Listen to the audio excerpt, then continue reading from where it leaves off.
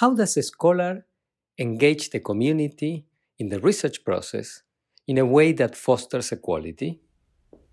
About this and other important topics is this conversation with Carmen Gonzalez in this episode of El Café Latinx.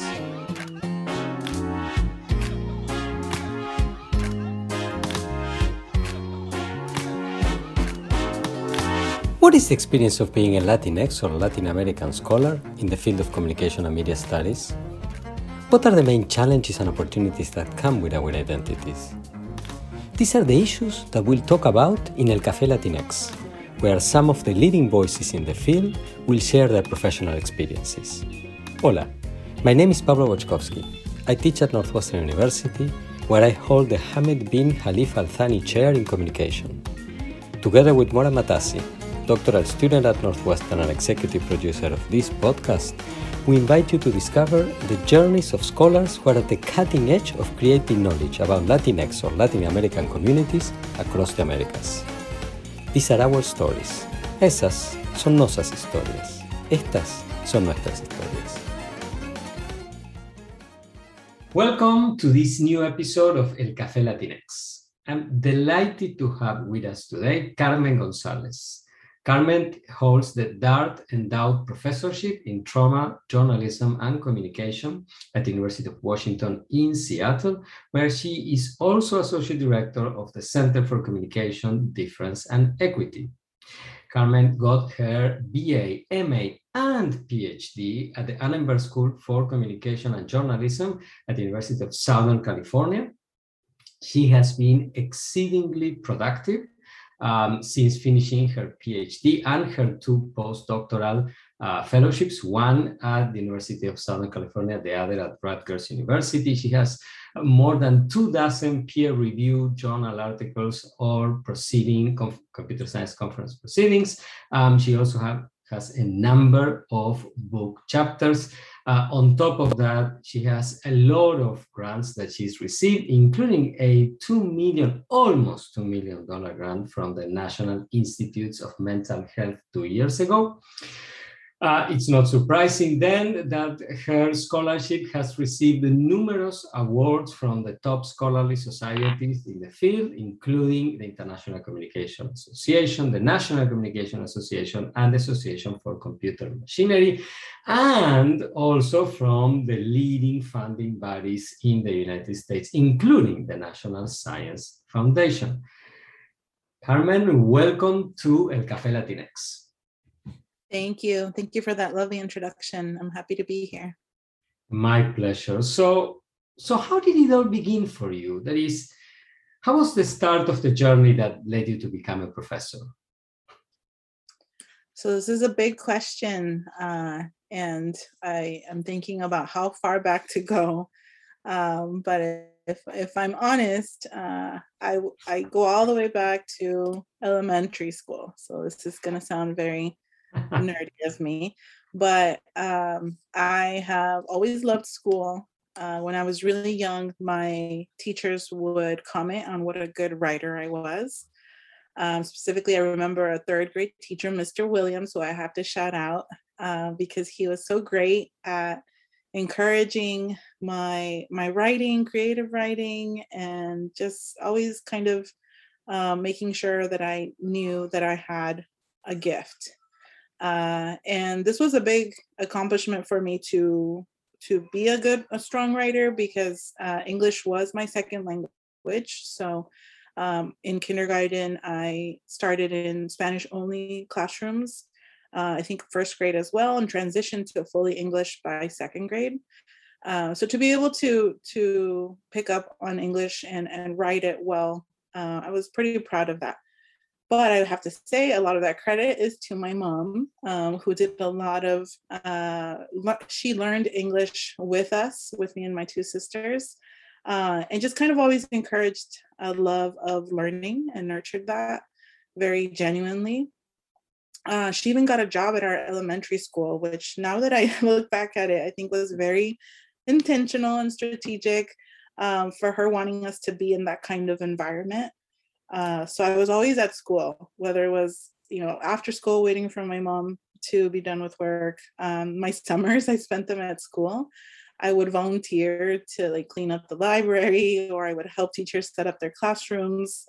And I never really got tired of that or frustrated with being in that environment. It never felt forced. So a lot of that I credit to my mom in making sure that I would take every opportunity that came my way. My parents, they immigrated from Zapotlanejo, Jalisco, which is near Guadalajara, in their 20s. My dad only did a couple years of schooling, and my mom, she never got to finish high school. Both of them had to stop going to school to help support their families financially. So early on, I carried that with me, and I appreciated all the opportunities that were offered to me because of these efforts of my parents to provide us all the resources that we needed growing up. And in that way, you know, I found it a privilege to be in these academic environments as a young child. So since then, I still, and still now, I love school. I love to be in learning environments and collaborating, working with other folks who also love to learn. So fast forward to my undergraduate years at USC, I wanted to be a journalist, and that's why I applied to go to the Annenberg School for Communication and Journalism. Back then, I got a degree in print journalism, which is funny because now I believe they're not saying print anymore. It's just journalism. And I did some internships at magazines, including some Latino-specific magazines. And I thought I loved magazine writing. Eventually, I realized that wasn't the type of writing that was really satisfying or fulfilling to me. And I had a work study job at one of the research centers called the Metamorphosis Project in the School of Communication. So I would be making photocopies of books and articles for the communication PhD students. And I would secretly be making an extra copy for myself. And because I was curious about what they were reading. I was an undergrad in journalism, so I had no background in communication. And they were doing this awesome work that was community-based, that was about storytelling and very much bridging research and practice. So that was my introduction to the possibilities of a graduate education in communication specifically. That project was run by Dr. Sandra Balro-Keach, who quickly became my lifelong mentor. So she noticed my curiosity, put me through some tests to make sure that I would be really invested in kind of making that shift from journalism to communication, which was a big shift for me because I wasn't versed in communication theory, for example. So she slowly encouraged me to apply to the PhD program in communication. So I went straight from a bachelor's to a PhD program and continued working with her and the Metamorphosis Project and my amazing colleagues and I was hooked. So that was it for me. I'm sure I had along the way some, an identity crisis, wondering if I could be an academic, if I wanted to be. There were moments where, I thought my skill sets would be better matched, in the nonprofit sector, for example. I had some community partners who were trying to woo me to go be a community organizer. And that's probably something I would have considered doing as well. But I really, because of the graduate training that I got with Dr. Balro-Keach and the Metamorphosis Project, I believed that I could make an impact in this role as an academic, as a researcher, and that I could still do that grassroots work that was really at the core of my identity in academia. And I saw that window to be able to do that and be successful and do it meaningfully. Had it not been for that early experience, I may have been felt less welcomed in this role. Very interesting. So in your transition from undergraduate to graduate school, did you look at other schools, or you just stayed at USC without considering other options? Yeah, I did apply to other schools. I almost did an urban planning program at UCLA, I believe. I wasn't ready to do out of state, so I was looking at local master's programs. I was not looking at doctoral programs. That to me seemed very unfamiliar and out of reach. It was nothing that I had considered for myself before. And my older sister did a master's program at UCLA, so that felt familiar to me. And I was looking into programs at the master's level. Okay. And so after the master's, then at USC, you stay there. You decided to do that. Okay. It was a master's MA PhD program combined. Okay. So you are already admitted to the PhD by applying. Okay. Okay. And I was a lifelong Trojan. Yes, I can see. And you have moved far from LA, but not outside of the West Coast. Yeah, I did that 1 year postdoc at Rutgers, which was fun. And I got very lucky in being able to come back to the West Coast in this position. A funny anecdote is that Sandra, my advisor, my mentor, at one point told me that she envisioned me in the Pacific Northwest. And I brushed that off. I had no idea where that was coming from. And somehow here I am. It's been 6 going on 7 years. And yeah, my husband and I, our 2 kids, have settled in the PNW in Seattle. All right. So she manifested. She did. All right. And it worked out. Yes, it has worked out. Yeah. And I've been able to establish, community connections and do work that I'm really passionate about here. And there's so much need in Seattle and the greater Seattle area in Washington.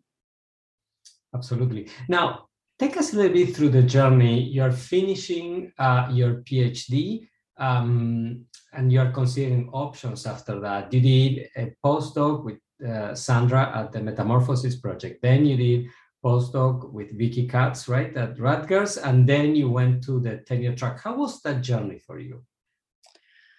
So again, there's moments where you question your path, right? And academia was always calling to me, especially once I learned about life as a tenure track professor from some of my friends that I had made in grad school. And you hear both good and bad things, but there were very few examples that I could relate to of people who had my background who were in these tenure track positions. And so I was hesitant, honestly, to commit to that type of career path because I wasn't sure if I would feel like I belonged. And there's always going to be some of that in me in spaces where I don't see anybody else that looks like me or that has a similar upbringing. So at one point I did also consider industry. I looked at jobs in tech and jobs in nonprofits and think tanks. And when it came down to the decision, there were some job offers in that world that I had to consider against a tenure track assistant professor position. And how was that process for you? What tilted the balance in favor of academia? Yeah, I think going back to that love of being in school, even when I came to the University of Washington for my interview, and they were very smart in walking me around the campus, showing me all these spaces and setting up a really great welcome for me. I think that reminded me of that feeling that I always had being on a university campus. Seeing young people, being able to be around just different kinds of cultures and languages and backgrounds, despite not necessarily feeling fully represented myself. I felt that it was a place where I could grow and bring on some more Latino students, for example, or bring on more folks interested in community research.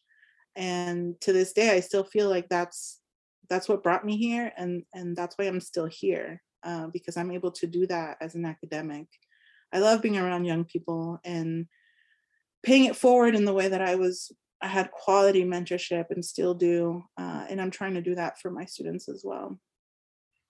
All right. So then reflecting on that journey, what would you say are some sort of lessons learned for you that you think might apply to other people who are, say, starting their PhD and they're considering careers inside and outside academia and then navigating the transition to tenure track? Yeah, so I will say again that the opportunity that I had to live in a city that I wanted to live in is pretty unique, right? So this is a reality that I talk about with my students who are in this place of considering different options. There's such limited opportunities in academia for tenure track positions. Not all of them are fairly compensated. And so all of that has to come into play when you make these decisions. I try to be honest with my students about the rigor that a tenure track position at an R1 university demands, and some of the sacrifices that you might be making in your personal life to be able to pursue this. So I did have folks who were being honest with me about those realities when I was considering different sectors. But on the upside, there's a lot of flexibility, autonomy. I can do very meaningful, fulfilling work in my role as a faculty member.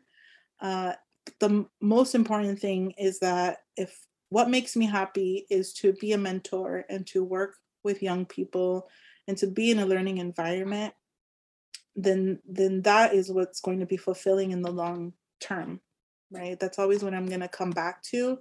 And I had to be honest with myself about that love, that passion that I understood, since a very early age.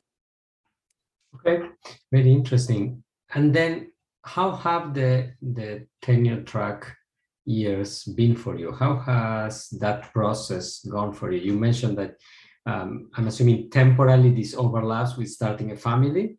Yes. To the extent that you want to share, I mean, there is a lot of conversation in academia right now, in particular, after, during COVID, about work-family balance, in particular for women who often bear the brunt of, household work and all of that. They shouldn't, but the reality is that they do, sadly. So how has that process been for you? And what kind of sort of advice or reflections, at least, you think can share with people who are or might be in the future in similar situations? So how real do you want me to get with this? As real as you want to share, it's up to you. I think right now, in the last 18 months, this question about work-life balance has become a topic of conversation, even for folks who hadn't considered that before. The realities of not just being on the tenure track, but being a professional with young children. When I think about my early years in my assistant professor position, I was devoted to my job. I was able to still, I got married. I was able to continue a relationship that I had started before moving to Seattle. But it took effort, it took understanding, sensibility, to be able to focus both on my family life and my professional life. And I have to be honest that along the way, I did get comments, when I had my son, my first son, it was my third year on the tenure track.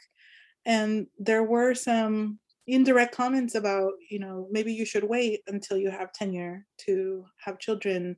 Are you concerned about the impact on your productivity?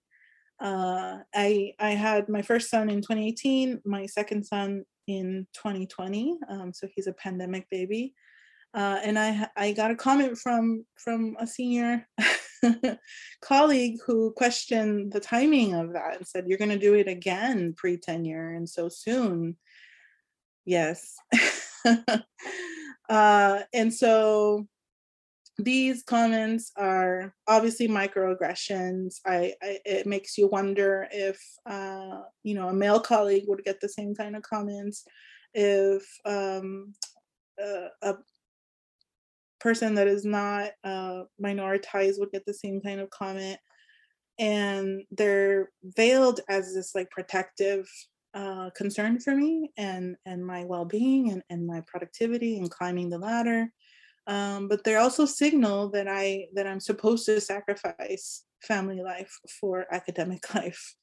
And based on my story that I just told you, I was never prepared to do that, right? I in grad school, I wasn't prepared to do that. I didn't do it. I've been very stubborn in wanting to do the type of work that fulfills me, that is true to who I am. And the same thing applies here. So I'm an example of somebody who did not sacrifice family life for the tenure track academic life. And I'm proud of that. And I encourage other faculty members who are in that same position to drown out those critiques or those veiled concerns, to pursue what makes them happy. I don't think if you're not fulfilled professionally, it will impact every aspect of your life, right? And to me, that's not worth it. It wouldn't be true to who I am. Family is very important to me, whether it's my nuclear family or my extended kind of community of collaborators and community partners and people I've met along the way. Very interesting, and I'm sorry to hear about those comments that you received. So since you mentioned the extended community of collaborators, you have been very, very prolific, not only in your writing, but in your partnering with different people. And you publish not only in the social sciences, but also in the engineering sciences, computer science conference proceedings, etc., which is an even more collaborative intellectual space than the social sciences. So how has that happened for you? And how do you choose your collaborators, and how do you maintain and nurture those relationships? So as a communication scholar, I think I've had to defend this practice quite often, unfortunately. I think less now than I did in my early years on the tenure track. I'm getting reviewed for tenure right now. And it so far has not come up as something that is a outlier in our field. But I have had moments where, whether it was the engaged work or the collaborative work or the interdisciplinary nature of what I do, has come into question as, is it communication enough? Do I have enough of a presence in a particular area of our field? But I have also gotten encouragement to continue on the exact track that I'm on right now. And that really one of my deans once told me that the future of social science is interdisciplinary, and does have to think about addressing social issues in a way that is collaborative. So in terms of choosing partners, I have a lot of folks come to me now. Actually, it's a gift and a curse, because there's so many things that I wish I could participate in. I probably say yes too much. It's obviously something we all work on. But because I do communication in a way that is applied and that contributes to other efforts to design tools, to innovate, I get a lot of requests to partner, and being selective is probably the biggest challenge for me right now. And how do you select? What criteria or criterion do you use for that? Yeah. Do you have some sort of tips to share with the audience?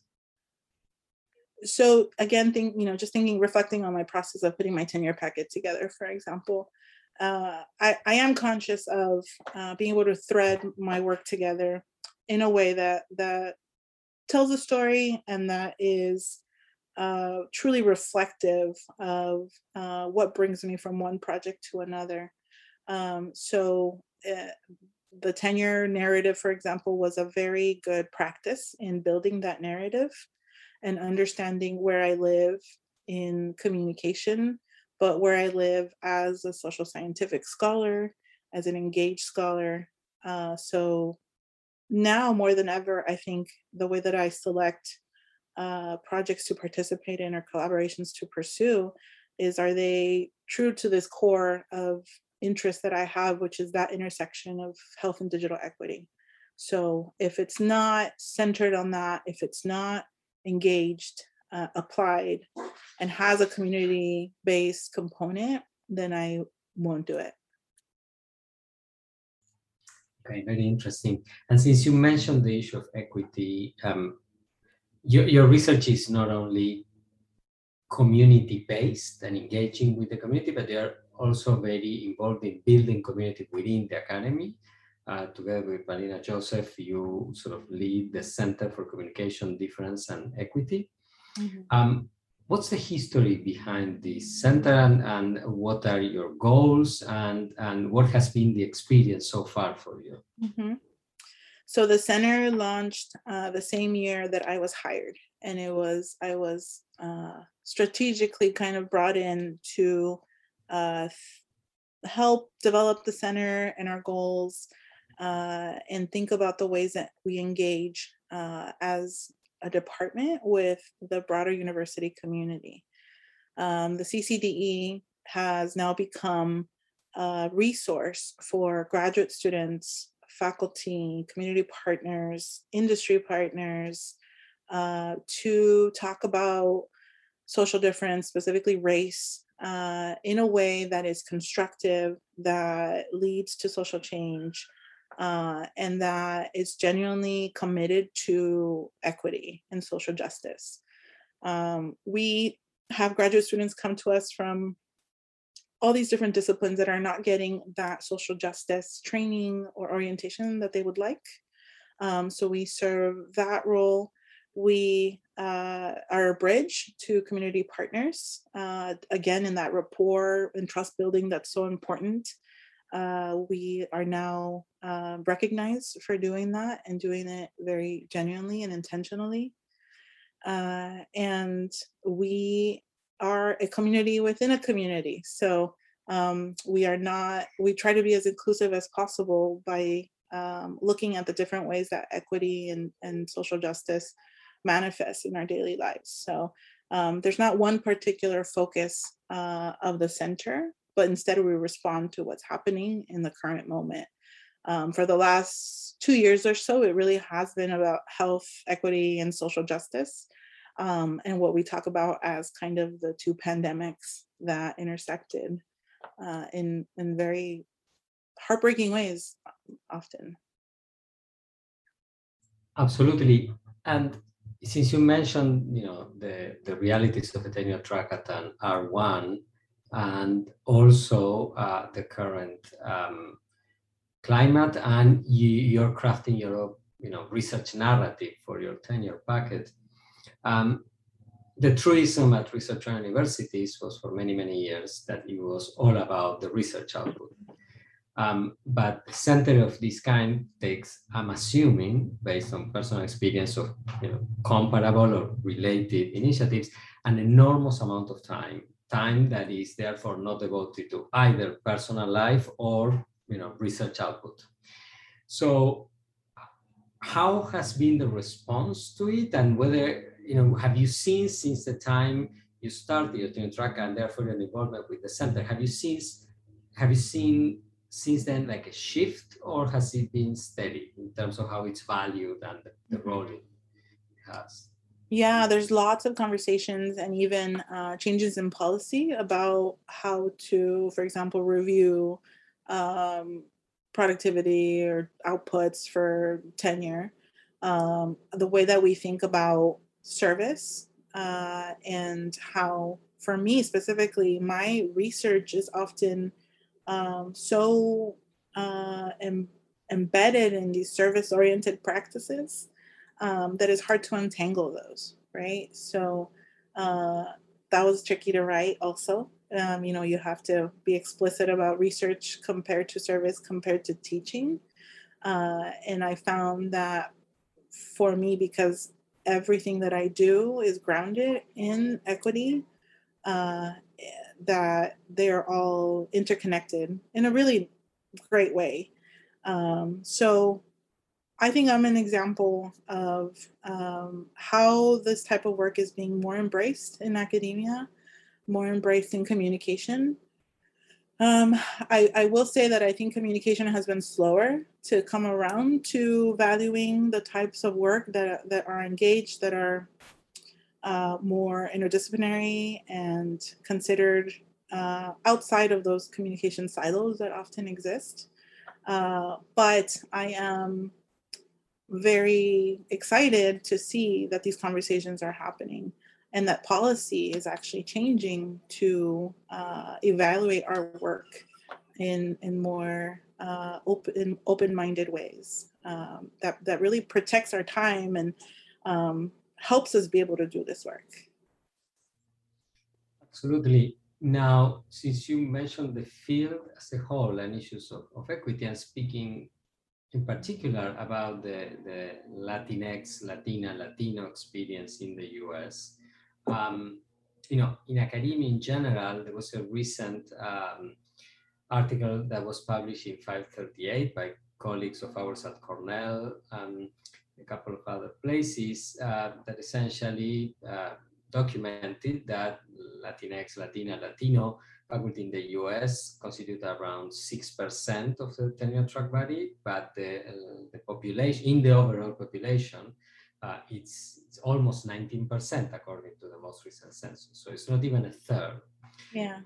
So where do you see the field of communication relative to the Latinx, Latina, Latino community in terms of representation, in terms, not just only the numbers from representation, but also the kinds of topics that get discussed, the conceptual frameworks that get appreciated, leadership in journals, in organizations, etc. What's your take of where things are and where they could be? I think it's still a long road for our discipline. I think we are, thanks to a lot of great advocates who are very outspoken within our field, and then allies that we have maybe outside of our field that are calling attention to really disparities within academia. I think that we're only starting to call attention to how important it is to disrupt the status quo. And that's a slow process. It's going to be a slow process, whether we're thinking about diversifying, tenure track faculty. We have the same problem with graduate students and thinking about retention. I've been dealing a lot with that. So I very intentionally recruit Latino, Latinx students and then have a hard time supporting them through finishing. We have really poor retention strategies and rates for some of these students. And a lot of it is often that they have family demands and realities that don't mesh with academic life. So it's hard to push students to continue when you know that they have these other responsibilities that they have to take care of. So I do think it's a long road. I think we're only in the beginning, but I feel really proud of all of my colleagues who are putting themselves out there in calling attention to this. I wish I could do more of it. I've been a little busy, but I think post-tenure, this is something that I want to hold myself accountable to be one of those voices. Absolutely. So then, if you had magical powers and could be granted one wish about how you would like the field of communication and media studies to change, what would you wish for? So I think more conceptually, I would wish for more openness, more appreciation of different approaches, methodologies, different translations of theory into practice, and a more genuine, intentional response to the needs of vulnerable communities, which can be defined very broadly. But it seems to me that as communication scholars, we're the best situated right now to contribute work that can make a difference in so many different contexts. You know, my presentation was about COVID, and this was a time for communication scholars to shine and to meaningfully, you know, invest in these efforts to address disproportionate impacts of the pandemic on vulnerable communities. And that does happen now. I'm not going to say it doesn't, but I think communication has a little bit of a long road to go in doing that. I wish it were faster. All right. Thank you very much, Carmen, for sharing your experiences, your journeys, and your very important reflections and thoughts with us. It's been a privilege to have you here. Thank you to our listeners for staying with us to the end, and I invite everybody to join us for the next episode of El Café Latinx. Thank you again, Carmen. Thank you.